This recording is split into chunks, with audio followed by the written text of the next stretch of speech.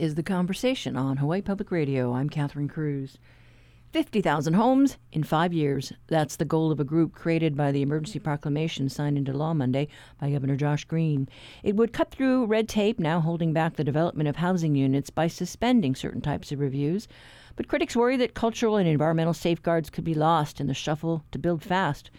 And others are concerned that the order suspends the state's sunshine law and puts too much power in the hands of the state's housing officer.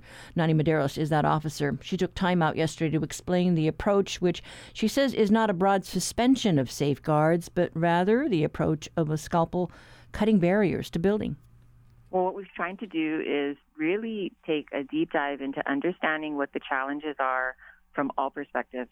We talked to county workers, city workers, state workers, actual process owners, to learn what their challenges are in helping to expedite any kind of reviews, plans, permitting, approvals for housing projects. And then we also talk to folks on the industry side, people who actually have to develop the homes, from your developers to your contractors to your subs to trades and construction workers, and find out what their challenges were. We talked with environmental groups. We talked with Native Hawaiian cultural experts, got a lot of feedback, and decided to take the approach of taking a scalpel to the statutes and administrative rules where we could, rather than just completely wiping out certain processes. And when you read the emergency proclamation and the attached rules and the guidebook that we had developed, you can really see that.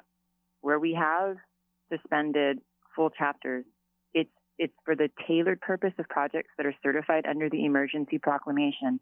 And we've developed alternative processes in place of what was suspended.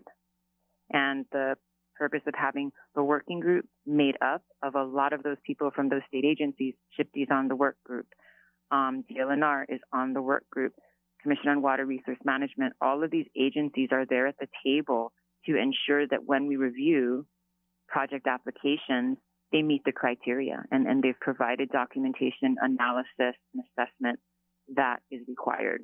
Well, one concern that has come up is transparency. They're also suspending the sunshine laws, and so there's a little bit uneasiness. So I do understand what some of those comments have been referring to. From our perspective, Chapter 92 is suspended to actually help allow agencies, boards, and commissions to meet more often. It also allows them to deal with some of their quorum challenges, where if they don't have quorum, they can't meet. For example, any of our housing agencies that are governed by boards, where they have a board of directors, any of our similar county agencies, if there are any, our island burial councils, our neighborhood boards, our county councils. Everybody can now meet more often without having to post 6 days notice. If they can only give 5 days notice or 4 days notice or 3 days notice to have a meeting, this suspension allows them to do that. If they can meet but they don't have quorum, suspending 92 allows them to do that. And in some cases, I know many cases from sitting on a couple of boards on behalf of the governor, we don't finish the business or the agenda in the meeting that is scheduled. Suspending Chapter 92 allows them to reconvene quickly if they wanted to reconvene the next day, in fact. And continue that discussion. And again, this is specific to projects that are certified. Let me give you a specific example. There's a part of our alternative 6E process we create where if there are EV discovered, the island burial councils of the island in which the project is located is the body that actually gets to make the decision and review plans. So that suspension of 92 would allow island burial councils to meet quickly and meet often. And island burial councils have particularly been challenged with quorum requirements.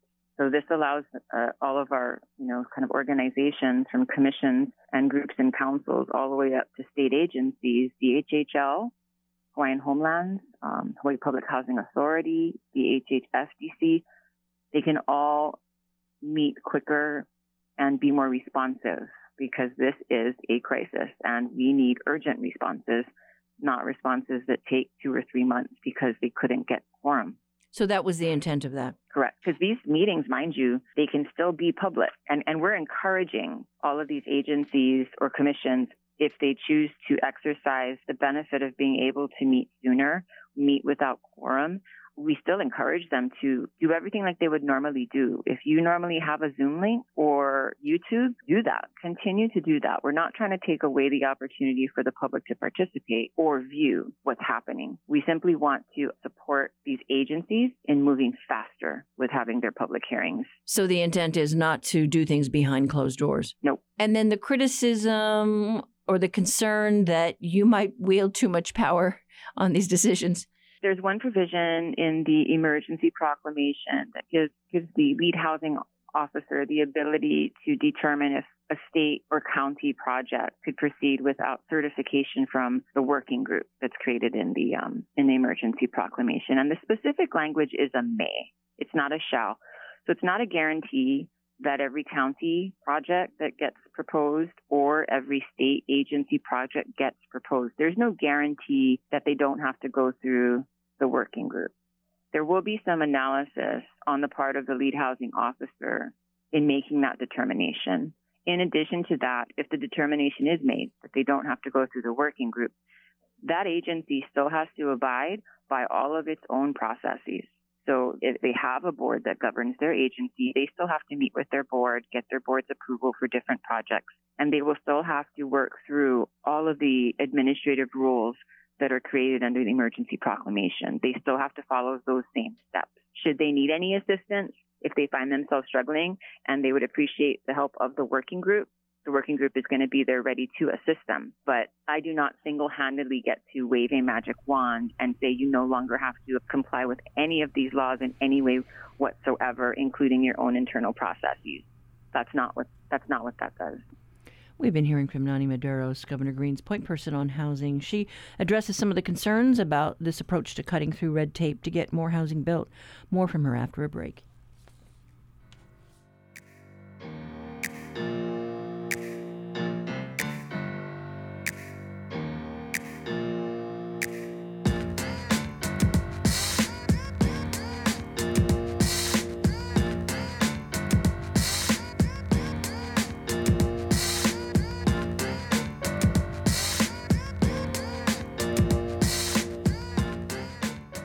Support for HPR comes from the Hawaii Community Foundation, committed to an equitable and thriving Hawaii, supporting initiatives such as affordable housing, fresh water, and the healthy development of young children. hawaiicommunityfoundation.org.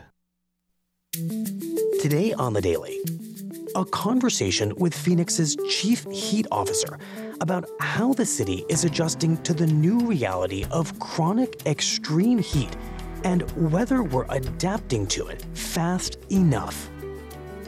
I'm Michael Barbaro. That's Today on The Daily from the New York Times. Beginning this afternoon at 1:30.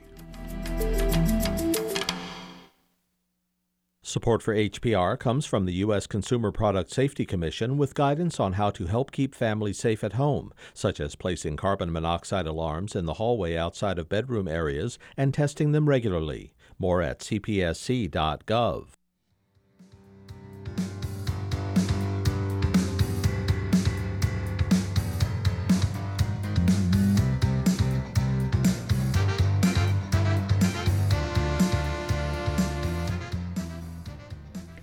We're trying to better understand the Green administration's plan to fast-track construction of housing because of our crisis. And while there were efforts to reach out across the community to get input on the barriers to getting homes built faster, some have questioned whether the suspension of laws having to do with open meetings and proper review on projects would be too high of a price to pay. Would restrictions on heights and density be ignored? Could a high-rise be taller than Diamond Head or the Waipahu Sugar Mill, or in areas that have protected views? Let's pick up our interview with Nani Medeiros, the state's chief housing officer. Well, let me bring up one project that I know we've highlighted before, and that's a project in Waipahu. It's Kamehameha School's land, and they're proposing a tower, mixed use, but they wanted to go higher than what the rules allow. And the community, was asked what they wanted in the TOD process, and they, gave their input. But then now this project comes up, and because it's going to provide affordable senior housing, that kind of thing, the developer's just asking for more. I can see why they'd be miffed, saying, hey, you asked us what we wanted, we told you, and maybe now it doesn't matter. Did the Waipahu community want less density than what the developer was asking for originally? Well, they wanted to put the higher towers in another area, and they wanted to keep the historic feel of the sugar mill and keep that more low-rise, mid-rise versus a higher tower. You're probably going to, get some of that. Sure, yeah. So there are 12 criteria that are outlined in order for a proponent to apply for certification through the working group. And certification, essentially, if you're given it, means you get the benefit of the emergency proclamation, anything that is suspended or exemptions or alternative processes. One of the criteria is that the project proponent has to obtain public input. And we require at least one public meeting. We give some examples of what that meeting can look like. We require that the public input has to be accepted and documented. We require public notice in circulation with a 30-day period for the public to respond with written comments. And we require a plan for that proponent to consult with appropriate stakeholder groups regarding any impacts to the environment or cultural resources, any impacts that are anticipated. There's a fair amount of work that the proponent has to do on the front end in order to, and has to include that in their application to the working group to be considered for approval. And that whole plan will be evaluated by the working group. So I think that we've built in guardrails and safeguards to ensure that public opinion, that there is an opportunity or multiple opportunities for public opinion. Okay, so it's not like a slam dunk just because they say, oh, it's going to be affordable or it's going to be, senior housing. No, I think it's fair to say nothing is a slam dunk. And when you really look at the criteria, I encourage your listeners, if they haven't, to really look at the criteria because it is very detailed. And we crafted it intentionally that way because understanding what we're doing, the seriousness of what we're doing, the boldness of what we're doing in terms of providing either suspensions or exemptions or alternative paths, we wanted to make sure that we were getting very thoughtful projects and projects that could really provide what we're trying to get to, the type of housing that we're trying to get to, and provide it in a timely manner. So one of the other requirements we have is you have to start construction within 3 years of the day that your development agreement is executed with the state. And we pick 3 years for a number of reasons, but one of them is because a project that's really just an idea at this point in time, they're not going to be ready for construction within 3 years. Projects that will be serious, have already in some way done planning, done analysis, looked for financing, secured financing. Those are the ones that will be able to begin construction within 3 years. And in the pipeline, I know in the materials that you passed out earlier in the week, there are two projects that we've heard about. One is 690 Pohukaina, and that was supposed to be at the time, the tallest high rise, right? But a lot of affordables in town near rail, and then Mayor Wright Homes, because that project really needs to be overhauled, and we need to provide more housing where rail is going to be. Yes. One of the things that we would also get really excited to see happen would be if our state housing agency, so you referenced 690 Pohukaina, which is an HHFTC project. It's an affordable housing project. 100% of the units are affordable between 30% AMI and 120% AMI. And of course, at that 100 to 120% AMI, we're talking about workforce, 30% to 60% or even 30% to 80%. You're talking about pretty low wage earners in the state. So this is a great project in terms of the scope of economic diversity this project will help. The second project you mentioned is a Hawaii Public Housing Authority project, redevelopment of Mayor Wright Home. And this project as well is going to help provide affordable housing units. This one is 88% of units at below 100% AMI, and there will be a mixture within that. We would be really pleased from the governor's perspective if the first few projects that can be helped through the emergency proclamation are projects for our own state agencies, because we know that these are the projects that help kind of, the most vulnerable, if you will. In the case of public housing, those are probably the poorest of our folks that need housing. We're structuring some of these projects in such a way, not we, the working group, Hawaii Public Housing Authority. I apologize. I'm also on the board of directors for them. So at HPHA, they're really trying to structure some of the financing of these projects where there's a mix, so you can help to subsidize the lower cost units with some of the higher ones up at 100% AMI, for example. But I think we would just be really pleased from the governor's office if these are two projects we could help right away through the EP. That would be a win, or even a DHHL project, or even a county project that's using some of their county affordable housing funds that they have set aside. Yeah, I mean, those two projects were started and stalled. And so, I mean, I recall, sitting through those meetings, and listening to the developers pitch it. And here it is years later, and, we're no closer. So, yeah, hopefully if you can get those types of housing units done, I mean, rails, not there yet, but hopefully they can be built so that by the time the train does get there, you've already got your ridership. Yeah, exactly. Anything else that you want to underscore just on the environmental side?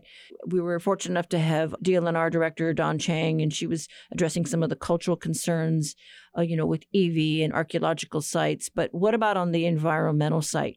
Because I don't know, maybe there are issues about sewage capacity or, just other environmental impacts to weigh. All of those things, environmental impacts, they have to be addressed in your application. That's another thing that we specifically call out. Environmental impacts, we call out the infrastructure needs. We call out a description of the methods of disposal, the source, waste disposal, the sources of water, other utilities. We require the applications to show what capacity is. And then we also have, again, on the working group, members from county boards of water supply, the Commission on Water Resource Management. And this is exactly why, because even if we're trying to create a process that delivers units faster, we still very much want the experts in the room. And we want them in the room and around the same table so that they can all talk, together in a coordinated fashion and not have such a linear process. And we think that model of having the working group and bringing everybody together will help to accomplish that. But we're not sacrificing anything about identifying or disclosing environmental impacts and any plans to mitigate them. And then we have safeguards. If there's a determination made, you're going to have a significant impact, you have to go and do your EIS. And same thing with 6E. If there's a determination that you are in a highly sensitive area, you have to go do your AIS. You're not getting an exemption. And you're talking about the State Historic Preservation Division? Correct. The guidebook, in addition to the actual EP and the rules where we lay out in detail these criteria and requirements that you have to include in your application, the guidebook also provides additional detail. And we're going to be publishing on our website examples of what good submissions look like. And that's one specific thing I'm going to call out. We name Kapa'akai in the guidebook so that project proponents include a Kapa'akai analysis in your application. And the Kapa'akai is your cultural impact analysis, right? It's looking at what's the area I'm in, are there going to be any cultural impacts? And people should be familiar with what a Kapa'akai includes and what you have to do. So, we're being very inclusive, thoughtful, respectful, and not sacrificing any of those documentation, but we're doing it on the front end. What is the definition of Kapa'akai? There was a lawsuit from 90s or 1990 maybe. It was a long time ago. And essentially, the decision that was made resulted in the requirement of what is referred to as a Kapa'akai analysis. It's named after one of the plaintiffs. You have to do an analysis of cultural impact in the area or ahupua of which your project lies. If there's any cultural impacts, you have to identify them, and then you have to identify what your mitigation plan is. In terms of our meetings, we had a lot of meetings, right? We met with over 200 unique people. And most of them we met with 3, 4, 5 times. And we heard this from advocates in the Native Hawaiian community. We heard this from CWORM, Commission on Water Resource Management. We heard it from SHPD. We heard it all over. And so we wanted to make sure we preserved it. We called it out. And project proponents know from the beginning, you have to include this.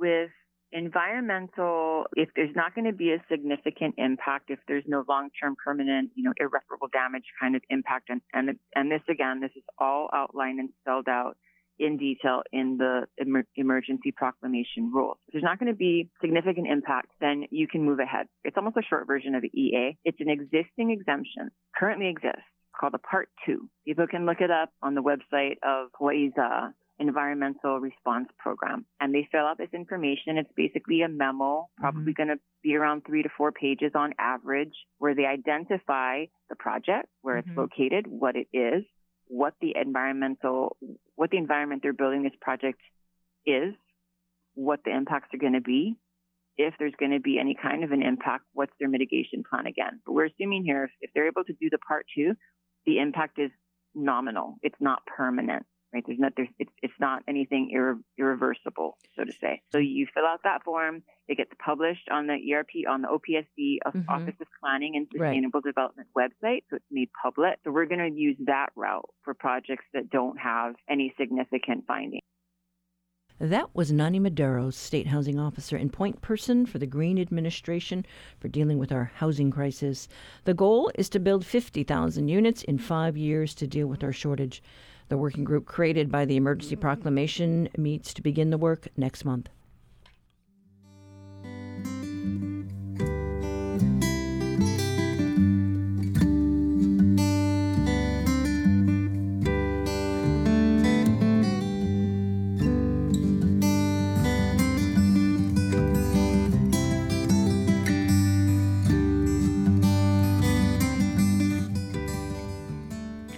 Today, this is the conversation on statewide member-supported Hawaii Public Radio. Now it's time for your backyard quiz. Oni hoa, ole hua, oni hau, o kauai, o ahu, o molokai, o lanai, o maui. We are thumbing through the history books for our backyard quiz, looking at record-breaking temperatures. A glance at the headlines will tell you that global heat waves are affecting continents in extreme ways. Right now we're seeing the tail end of Tropical Storm Calvin, but across the ocean more than 70 million people are under heat alerts, from California to Florida. For the past few weeks, Phoenix, Arizona has been sweltering, clocking in at over 100 or more than 110 degrees for 19 days straight. Some scientists say it's global warming in action. Others argue weather is just not as predictable as we would like it to be. Either way, Hawaii has maintained relative temperature stability so far this summer, avoiding highs in the 90s and 100s experienced by other cities.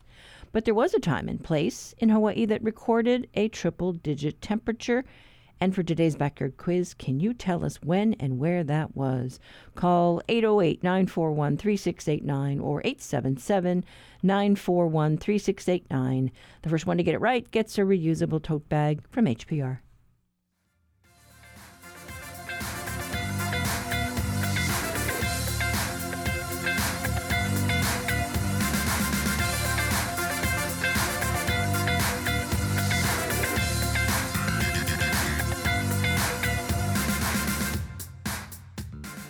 Support for the Backyard Quiz comes from Native Hawaii, which supports nonprofits providing housing for the homeless, including U.S. vets, with its Kama'oku Kauhale Tiny Homes community.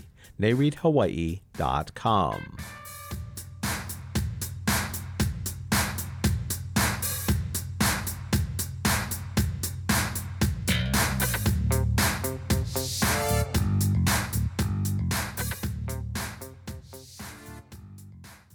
Waste Not, Want Not. Our partners at Honolulu Civil Beat have a story about all the H2O flushed into Pearl Harbor during the fuel crisis affecting our drinking water. Reporter Christina Jedra joins us today. Good morning. Hey, Catherine. Thanks for having me. Yeah, so you're taking a look at what's the status of all the flushing over there at Red Hill.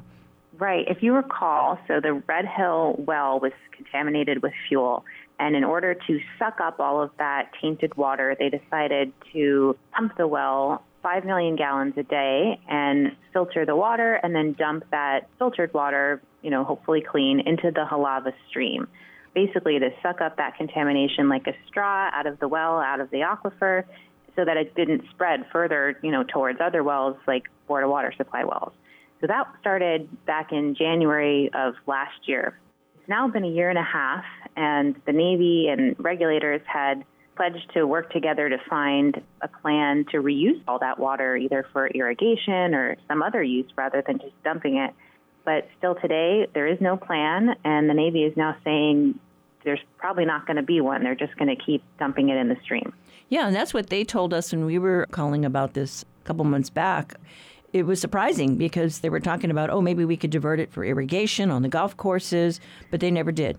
Right. You can think of so many uses. So a year and a half later, 2 billion plus gallons of water have been wasted. I mean, imagine what we could have done with that.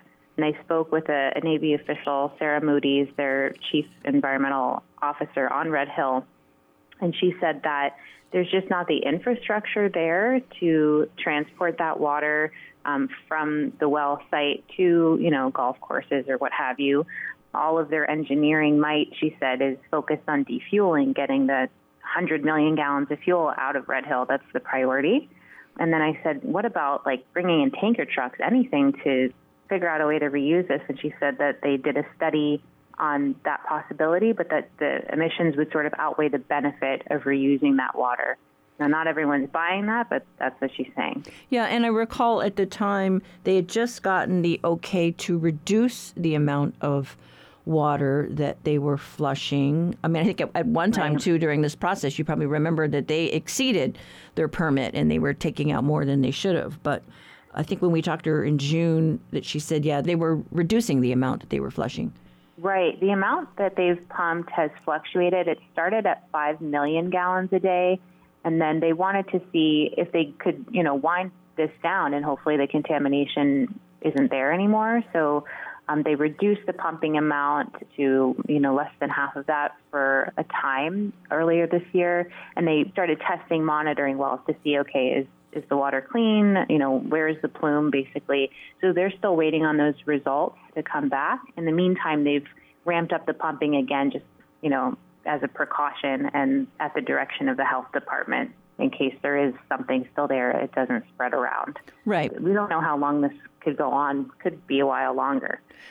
Yeah, we don't know, obviously, what's left there on the lens, on the aquifer. The Board of Water Supply had concerns about how much they were pumping, because would it affect our other wells, coming out of the aquifer and affect, the greater population of Honolulu, which also gets its water from that same aquifer? Right. This is our primary source aquifer, and I really want to emphasize that the aquifer doesn't recharge overnight. It's not like every time it rains, it just fills back up. It takes time for the water to filter down. So it is a resource that is limited, and overpumping does carry the risk of making that water in the aquifer salty from saltwater intrusion. So it is important to be careful about how much we're pumping. And meanwhile, the Navy is using a different well further away from Red Hill to service the Joint Base Pearl Harbor Hickam area. So they're still getting water for, the residences and buildings and military operations there. But then this other well, 5 million gallons a day, is just getting tossed. And people feel it's a real shame. Yeah, I mean, I don't know about you, but I actually went down to see where that Halawa stream ended up in the harbor, and they've got booms there and things in place to try to, mitigate if there is a problem. But it is a lot of water. It sure is. And that's the other thing is we don't really know the environmental impact of putting what is now fresh water, so it's not salty, into the stream and out into the ocean. There are some concerns from community members about that, whether that could impact either microorganisms or fish. We just don't know. It wasn't exactly studied. This was all done in an emergency, and, it was probably necessary, all considering, but there's always drawbacks. All right. Okay. Well, we'll just have to see how the tests go and what the results say. But thanks so much, Christina. Thank you, Catherine. That was reporter Christina Jedra with today's Reality Check. Read the full story at civilbeat.org.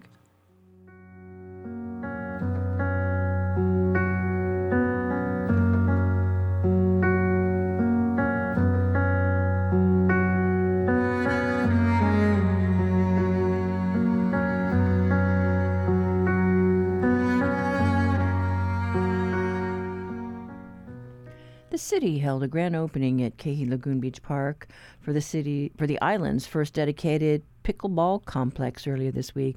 Pickleball is the fastest growing sport in the country, and here in Hawaii, it's no different.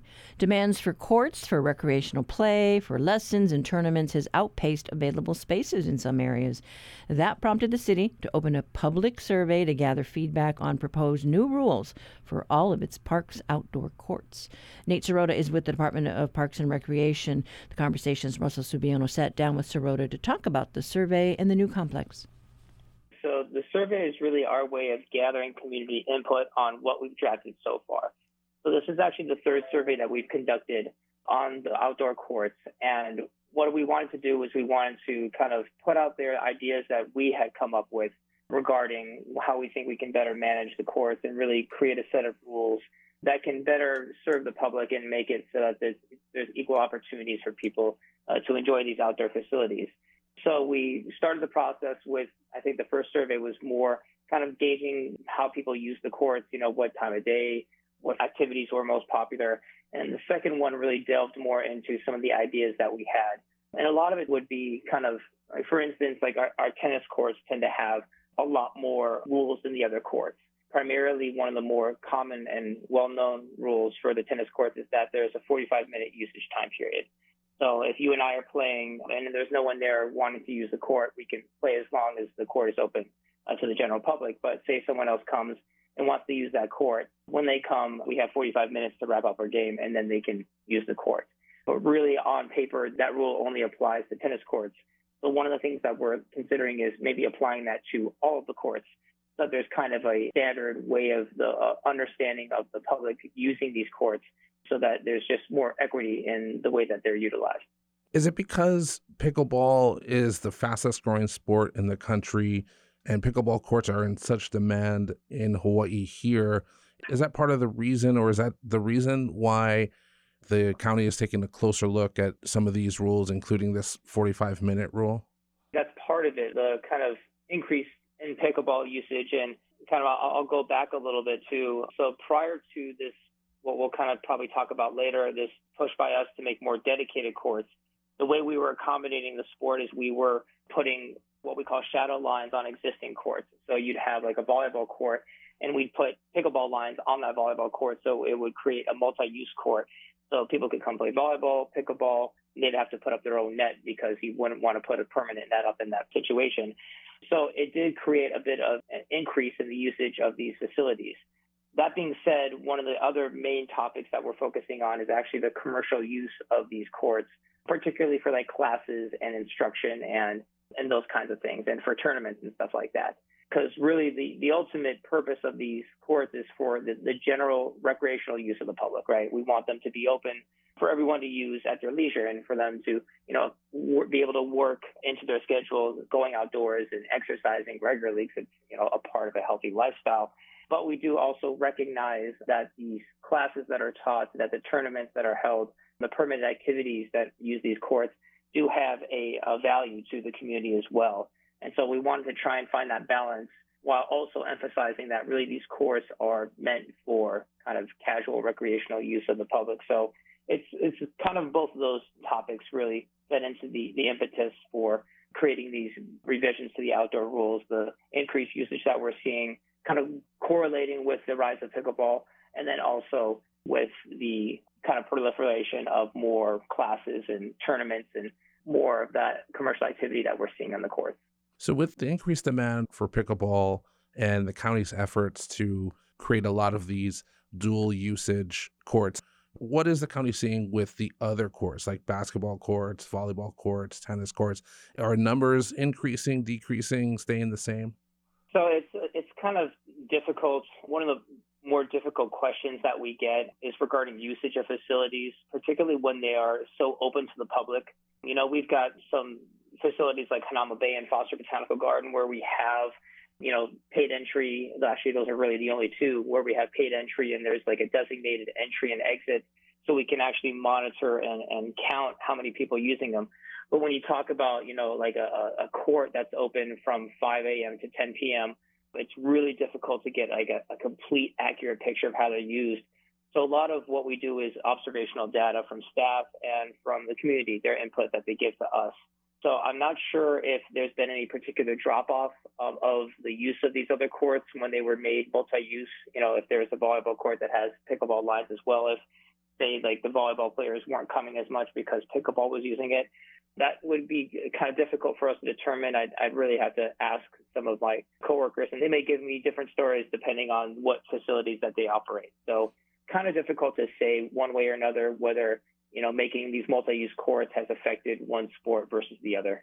Do you know if the county has ever seen such an increase in usage like this before? Something that kind of your question rings a bell with would be like skate parks. Started constructing skate parks in our city parks, I think probably more the early 90s, early 2000s, right in its heyday when, Tony Hawk was really popular. And so I think that would probably be a correlation where we saw the need for this sport, and it was becoming more mainstream and even more mainstream now that it's an Olympic sport.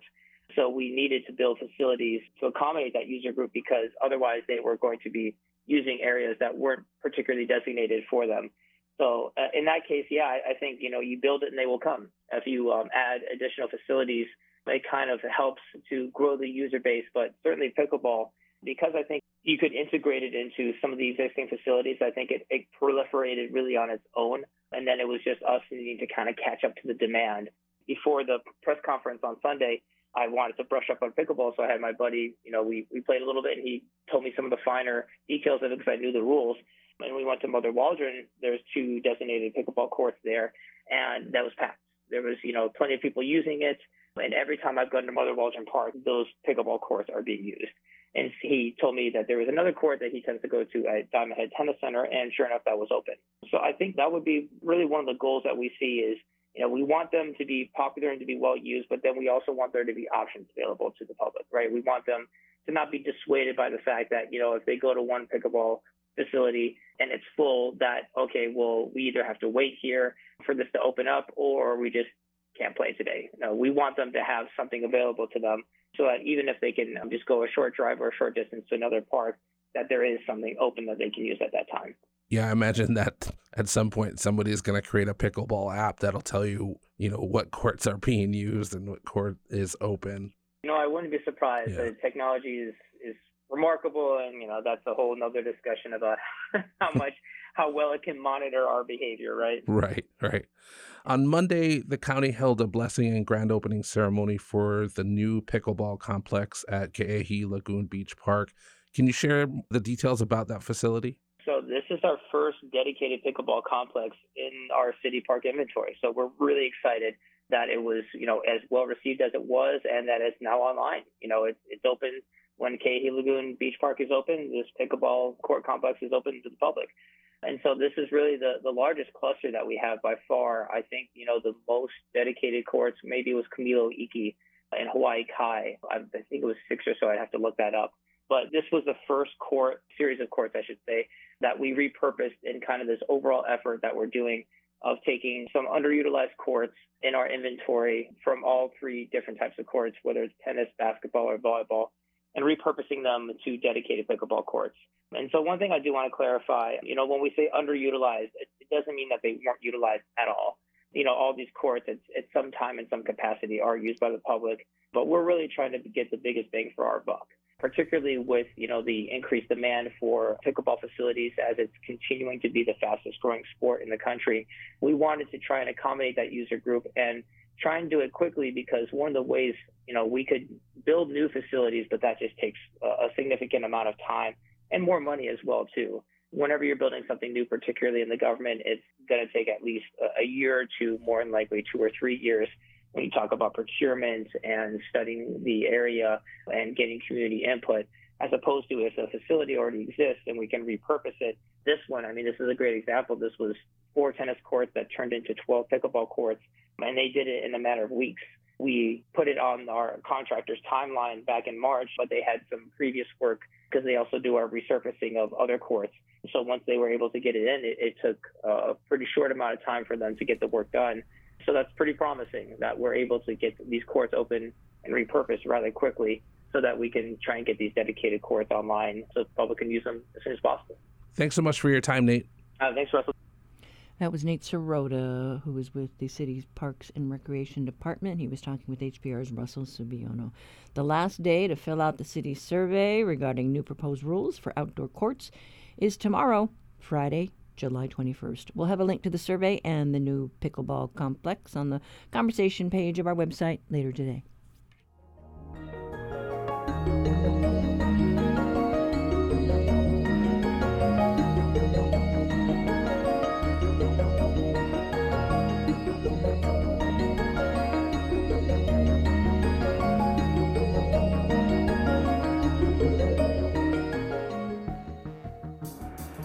As media becomes more digital, the future is looking bright for the influencers. You see people like Mr. Beast that have a level of scale that rival a traditional broadcaster. But then you have people that only have 500 followers that are able to make a living through charging a high subscription amount. Influencers and the latest social media battles, next time on It's Been a Minute from NPR. Beginning Saturday at noon following Wait, Don't Tell Me. Support for HPR comes from the Honolulu Museum of Art, presenting Salmantur, No Ordinary Love, paintings telling personal stories centered on brown, queer characters. On view now, honolulumuseum.org. Things you can buy for $1, a gumball, a pencil, an entire Hawaiian island.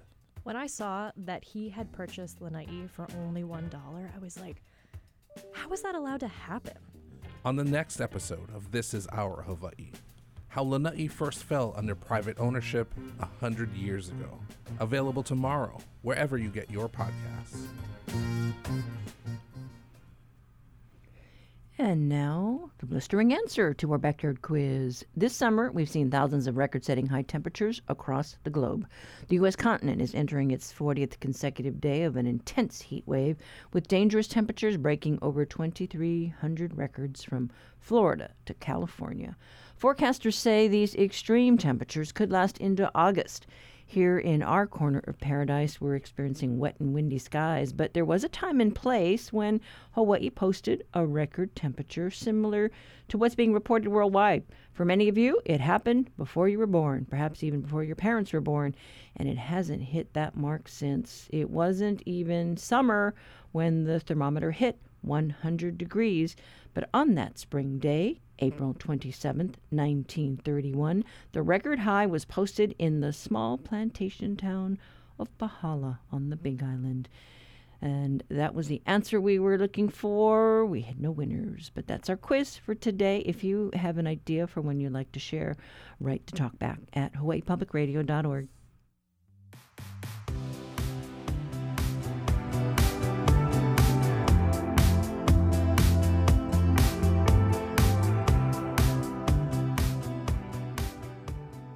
Did you know Hawaii has soccer teams made up of Native Hawaiians? Well, the Na'alapa Hawaii teams make their debut this week in New Zealand. That's where we find HPR's Kuʻuwehi Hiraishi. Good morning.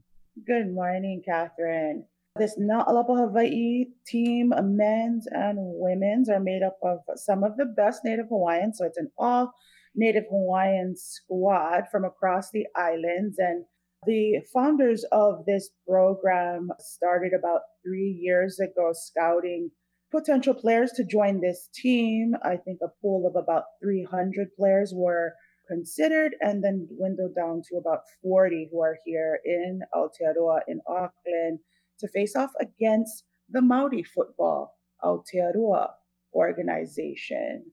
And so for those who might not have been following or heard of these teams, the idea for these teams are really to help players, Native Hawaiian players and Māori players, reach the highest levels of competitive soccer by allowing them opportunities to compete at this international level. So when they play, they won't at this current stage be recognized by FIFA, the organizing body, so they can't at this point join World Cup, for example, and represent their nations in World Cup. But we've seen a number of unrecognized teams around the world. I think of Kiribati and some in the Pacific, but also Catalan there in Spain.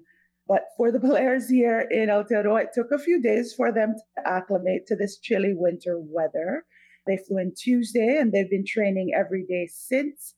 I spoke to some of the Kane players who say they're ready for Monday's match against the Māori. I feel super confident in us. I think everyone communicates, everyone tackles, everyone's on the same page. We're gonna do super good. I'm pretty confident in myself and in the squad. I think we can do pretty good. I have no idea what's the level of the Māori football. I'm assuming they're pretty good, and I'm just excited to have our first official game, you know. Ko mana o mako ki kime ka mako e homoi ko mama ana ma kia ano anila ai mahawai ale like. That was 18-year-old Royal Kuʻuwehi of Ewa Beach, 18-year-old Manoa Knight of Hanalei, Hawaii, and 16-year-old Kanilau Tolentino Perry of Puna, who says in Olelo, Hawaii, he thinks the team is ready, but that they just need to continue training in this chilly weather. So we're looking at about, we're in the 50s here. And when the sun is not shining and it is cold and rainy, it can be quite impactful to their game. But today, the team will have a chance to put that training to work in a warm-up match against Mount Albert's Grammar School, or MAGS, which locals here consider the Kamehameha schools of high school sports in Auckland. Vernon Kapua'ala, co-founder and president of Kuʻuwehi Vai, or the Hawaiian Football Federation, which runs the Hawaiian national team program, says the team's debut here in Aotearoa will be a critical one in adding some legitimacy to the program. It's super critical. I mean, win or lose, it's a whole different conversation. But the fact that it's going to happen for the first time, you can only have one first time ever. And that's going to be Monday at Nahui Reserve. We're going to sing our national anthem and then we're going to get it on, right? And so will they, right? And so, I mean, massive in more ways than we know. So whether it was World Cup, FIFA World Cup, Women's World Cup or not, we're going to do this. You know, people think the World Cup is the biggest thing in town right now. It's not. It's that Māori football is hosting Kanaka Povavai in Aotearoa. Holy, that's the biggest story in town right now. So let's step back a second just for our listeners. So you're there, you know, the World Cup is happening, but we've got kind of this exhibition game going on, or side action. Right. And to explain maybe Māori football has been around since 2008, and they've sort of been trying to get that recognition from FIFA to join in games like the World Cup, because they are not officially, you know, they have a New Zealand national team, but for the Māori, they consider themselves occupied, right? And so they want to represent the Māori nation, if that makes sense. And that's the same for Kapua'ala, who says that Hui Kanaka Vai is really sort of this patriotic exercise and a way for them to teach the kids or expose the kids who are playing soccer or football to the Hawaiian culture and sort of rebuild that national identity. And we've seen this, as I mentioned earlier, with the Catalans there in Spain, the Māori here, and these programs are growing. Hawaii's is fairly new, but for Māori national team program, they've been around, like I said, since 2008, and they've actually got players represented on the New Zealand national team in this year's Women's World Cup, and we got the chance to watch two of them play last night in the opening match. Taylor Pickering Parker, whose father Philip founded Māori football, was there from the beginning of the program, first as a player and now a coach for Māori women's team. She says it's inspiring to see that Māori representation in this sort of top level of the game. For a start, it proves that Māori do aspire to make professional codes, and any codes, and to see young wahine Māori players come through, it proves to the rest of our community that there is pathways, and that we can aspire to those top levels, which is awesome, because that's something that we want to continue to see, especially for our young players and our young athletes. So one thing we might want to note is that within, at least in U.S. soccer and the U.S. soccer youth programs, oftentimes players in rural areas or who can't afford to play for high-cost private club teams or training don't have access to a high-quality training experience that allows them to get to that level of, representing their nation in games like the World Cup. And so these programs are really trying to reach out to communities, Māori communities in Aotearoa, but also back home with Native Hawaiian communities to give them that opportunity. And so both Māori football and Kanaka Vai are taking advantage of having this football's biggest competition in town by joining in a football treaty signing ceremony this Sunday. And that's where both federations are sort of calling on FIFA for greater recognition and inclusion in the game, in the top level of the game. And so talk about the age range that we're dealing with these players, for these native teams. Yes. So right now we've got a U18 or under age 18 teams, men's and women's. And then we've got a youth team, under 16 team. But the goal for Kapua'ala, at least, is to have about 6 different teams or age ranges, including a senior team, which is what we see when we watch the World Cup. The players on that team are the official, national team roster. And that's sort of the vision for this one. Okay, I know you're a huge soccer fan. You used to play, but we have had people from Hawaii on, the national team that have done really well. Right. I think first off of Natasha Kai of Kahuku, who represented the U.S. national team and took home a gold medal and has scored at this level. So it's a possibility for Native Hawaiians to get to that level. Just a matter of providing that access and opportunity. That's what Kanaka Pouakai wants to do. All right. Okay. Well, we'll have a lot of fun while you're down there, please. Mahalo. We have been talking to Kuʻuwehi Hiraishi, who is down in New Zealand with Hawaii teams facing Maori teams on the field in a scrimmage today, prepping for competition next week.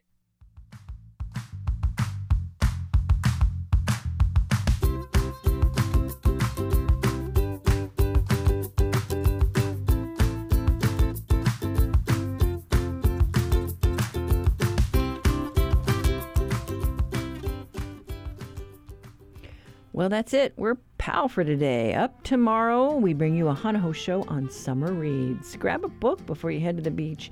Give us some feedback. Got questions about something you heard on our show? Call or talk back line 808-792-8217. Email us at talkback@hawaiipublicradio.org. And if you want to listen back to something you heard, find the Conversation podcast on Spotify or Apple or anywhere else you tune in. I'm Catherine Cruz. Join us tomorrow for more of The Conversation.